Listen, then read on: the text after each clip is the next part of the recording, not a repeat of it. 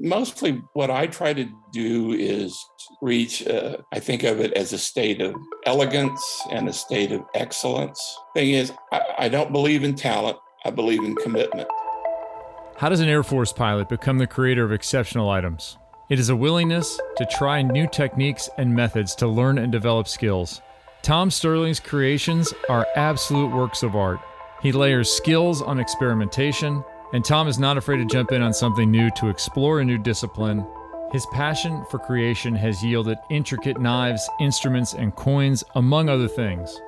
There's so many good moments for you to draw in this episode. Here's Tom Sterling. You're listening to The Maker's Garage from Carbide 3D. Perfect. Tom, thanks for fighting through that. Well, technology, you know. Yep, exactly. I'm getting there. I had somebody last night, some 22-year-old, pressing my phone for me to make sure it worked properly. Great. I guess I've hit that point. Oh, fun stuff. Well, hey, thanks for agreeing to do this. Pleasure to have you here. Sure. Really fun. Pleasure to meet you, Kevin. So I've seen your stuff, and at Carbide 3D separately, somebody else came and showed me your stuff. I was like, oh yeah, I've seen Tom's things. I had clipped them off. I had made some pictures of them just as examples of fantastic stuff that made with our machines. Why do you make things that are so small? You get really intricate. Why is that the idea? Well, I guess it kind of comes from, my career was in the Air Force, so I moved a lot, and it was helpful to have small things to move around rather than big ones. So I kind of gravitated towards that, I guess. What'd you do for the Air Force?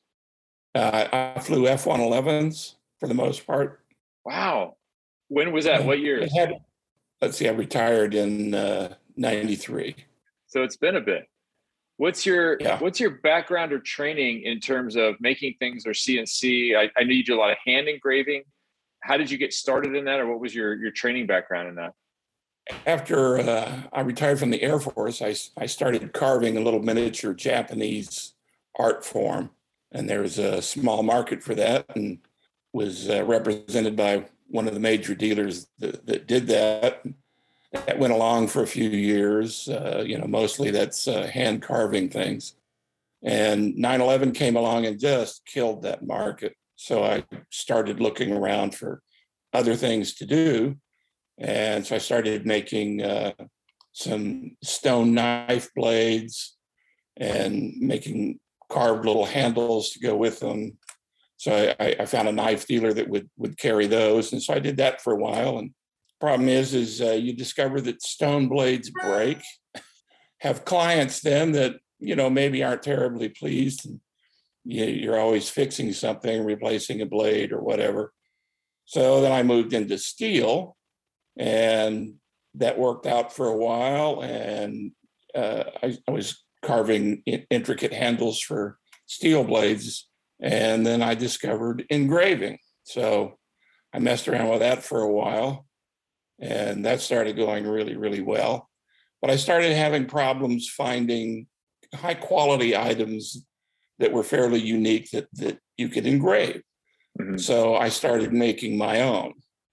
And lo and behold, one day I see this ad for this Nomad thing. And, it's just sort of history, I guess, because the price was right. It came with, software. I didn't have to buy anything else. So it just kind of worked out that way. So you started from zero experience in terms of CNC. Well, I've always made things, and I'm pretty good with my hands. But CNC. I was a computer programmer at one point, so the computer side of it is not new to me. But CNC was definitely starting from zero. And I have a small collection of, broken mills and things sort of that came along. I'm sure we all have those. Yes, we do. Yes, we do. I think Winston wants to take his and cast them in acrylic eventually. So there's just a whole bunch of broken end mills and a block of acrylic, which is interesting as an idea. That's a good idea. I like that. Where does your artistic side come from, and how did you develop that? Because the patterns that you make and the the levels of some of the things you do are amazing. Has that something that has always expressed itself? It doesn't seem like something that would go along with flying aircraft, but not necessarily. All of us don't match up in the two things we're good at or three things we're good at. I've always been fairly good at drawing. That was something I developed early on, and actually it does go along really well with flying Air Force kinds of missions, because if you remember a book from, I don't know, maybe 20 years ago now, everything I needed to know in life I learned in kindergarten. Oh yeah, Robert something. Yep. I forget his last name. I read it. Well, it turns out that's kind of true when it comes to combat missions, because you're always drawing on charts and trying to, you have to think in 3 dimensions, and you start playing the thing where you're shooting your watch, that sort of stuff. So art actually served me quite well. So interesting. Okay. I see here the F-111 is called the aardvark. I did not know that. Why is it the aardvark? Because you would define an aardvark as an earth-loving night pig. And that was the F-111's mission is mostly terrain following radar at night and in bad weather. So you're always flying near the ground. Some of us called it McNamara's Switchblade Edsel. It's had swing wings. It was one of the first to do that. The Air Force never really named the airplane. Aardvark just kind of grew on it. What got you into flying aircraft? Why did you want to be a pilot? Not real sure. That just kind of happened after college, because I was kind of tired of school and found out, oh, gee, I could actually go fly for the Air Force. So, I went and did that. And turns out that pretty much what you do when you're an Air Force flyer is you do a lot of studying and a lot of school. So that didn't work out for you. Yeah, that part of it kind of wasn't exactly what I had in mind, but it is what it is. Oh, that's really funny. I love that. Why do you make things? Why do you think that's something you enjoy doing? I've always made things. I don't know why. If I'm not messing with something or sketching, or even sitting in front of the TV, I'm scrolling through, looking at pictures and things, looking for ideas for my next project. So it's what I do. I have no honest answer about it other than that's it. So where do your ideas originate then?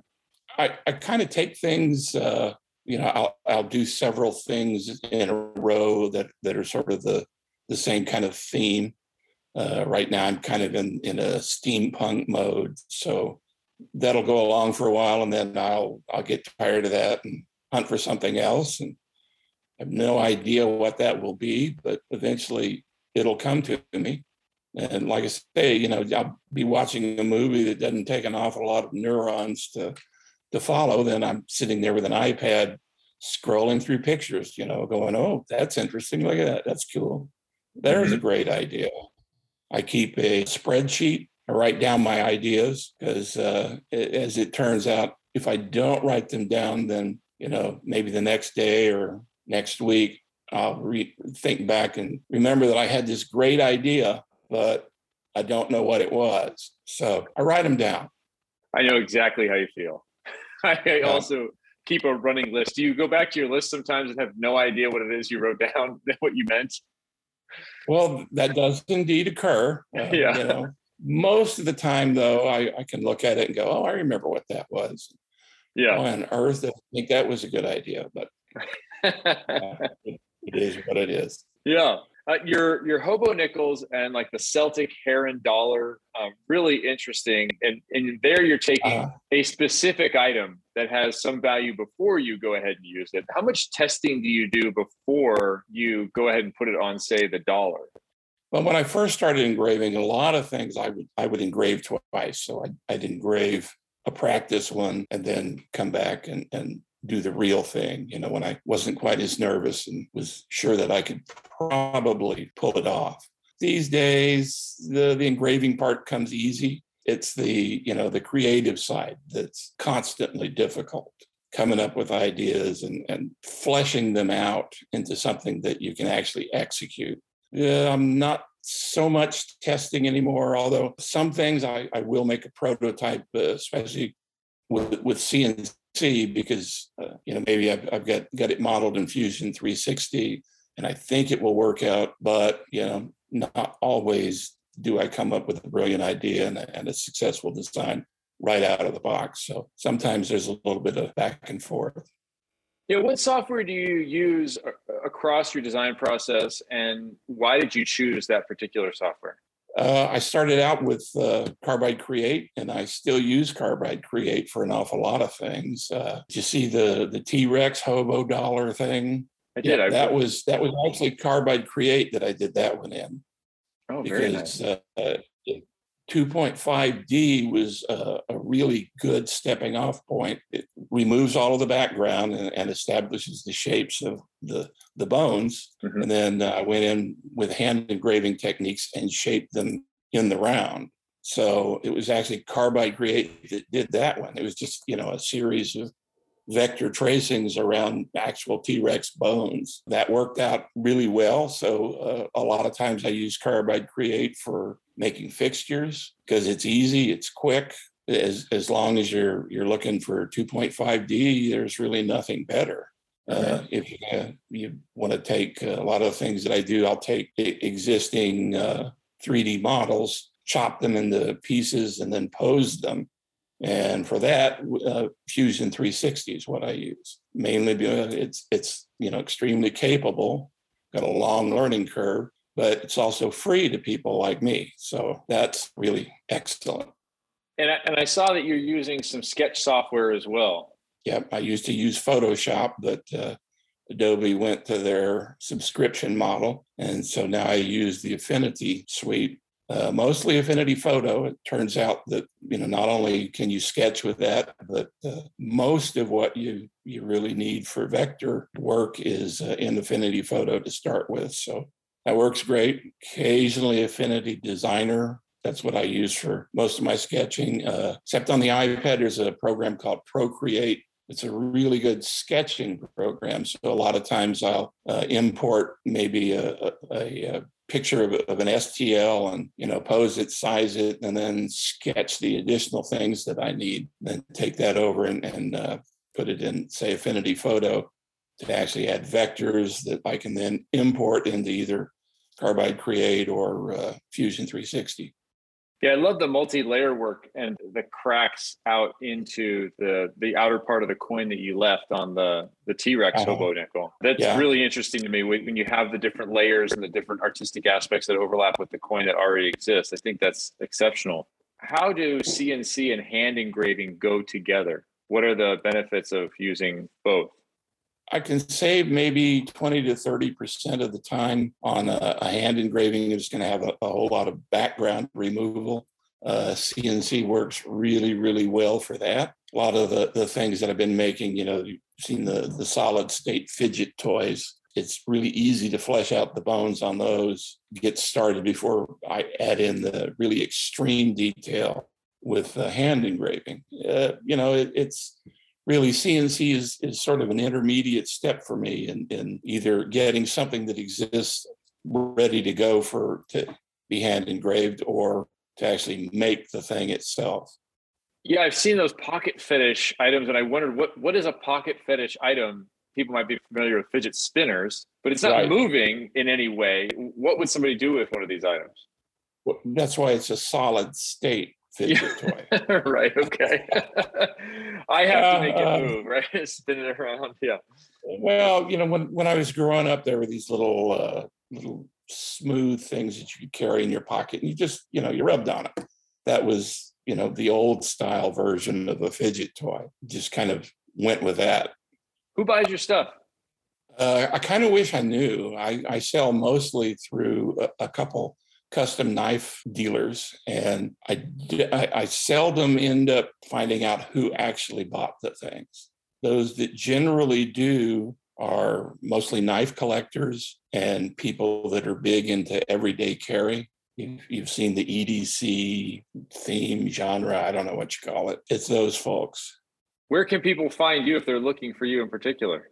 There's Tom Sterling Hand Engraving on Instagram and Facebook, Arizona Custom Knives, and bladegallery.com. And then, of course, there's my own website, sterlingsculptures.com. Do you do commissions, or is it strictly your own creations for people to pick out?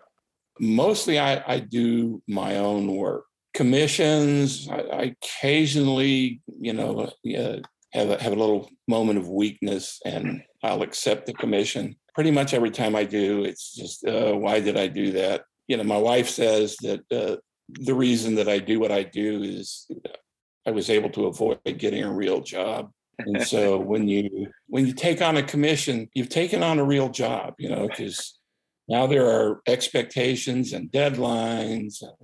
And, I tend to do what I want to do, and everybody's happier for it, I think. Yeah, when you were mentioning that you have some problems with the creative process now, getting to something maybe that you'd like, that you want to put wherever you feel confident you're going to put it. Is that because of your own experience, and is that an internal thing where your expectations are rising based on your past work, or why do you think that's happening to you internally when you're trying to create something new?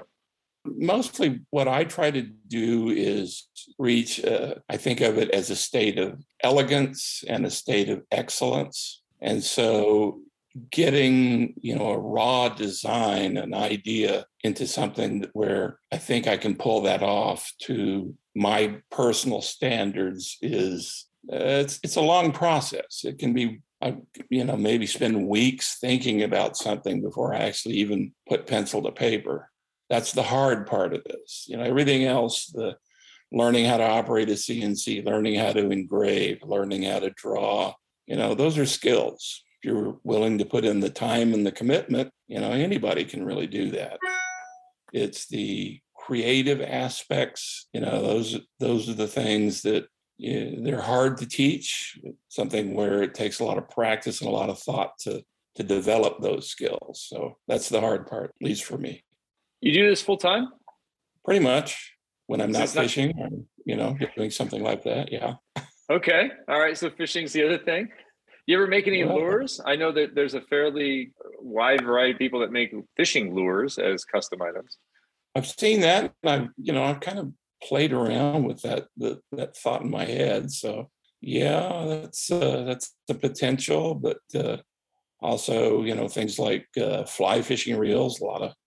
A lot of people like to have those engraved, maybe a fly tying vise, those sorts of things. They're all ideas that I kick around. You never know what I'm going to end up doing. I'd hate to do an intricate spoon and then have some dead log on the bottom of the lake take it away from me. If I spend a ton of time on it. Yeah. So that's why most of the stuff that I do is, I think of them as safe queens. I like that, like garage queen cars. Yeah. Yeah, exactly. Because you take it out of the garage or you take it out of the safe, and it's likely to get lost. It's likely to get dinged up. Since most of my work's pretty expensive, that's how I think most people treat it. Now, how do you go about pricing things? This is something I know a lot of folks struggle with. Oh yeah, well, so do I. My basic formula is I start out with $50 an hour for actual hands-on. So if I'm sawing up metal or doing the engraving part, whatever, that's where I start. Now, I don't end up charging for design. I don't end up charging for the thought that goes into it, because if I did that, well, Queen of England probably couldn't afford my work. So it's I start with $50 an hour and go up or down depending on how, when I look at it, I go, okay, that it meets my expectations, or maybe it's a little bit short, so it ought to be a little bit less. So it's kind of a guess. Yeah, it's interesting to me that you also make knives. I had a couple of guys on recently that one is still in the knife area. Jacob Lundquist is still there. Adam Brackney has expanded beyond into the EDC space that you're in and you've gone to as well. it's interesting that a lot of you guys that I find doing other things started out doing knives. Why are knives such a aggregator for creative people? Not real sure. Something, well, as long as I can remember, I've had a knife in my pocket. So that was just kind of a natural direction to go. And, at the point where I was just kind of casting around, not sure what I was going to do. Well, all right, knives just sort of fell into place and went from there. I don't know. It's probably, cars are too big to engrave, really.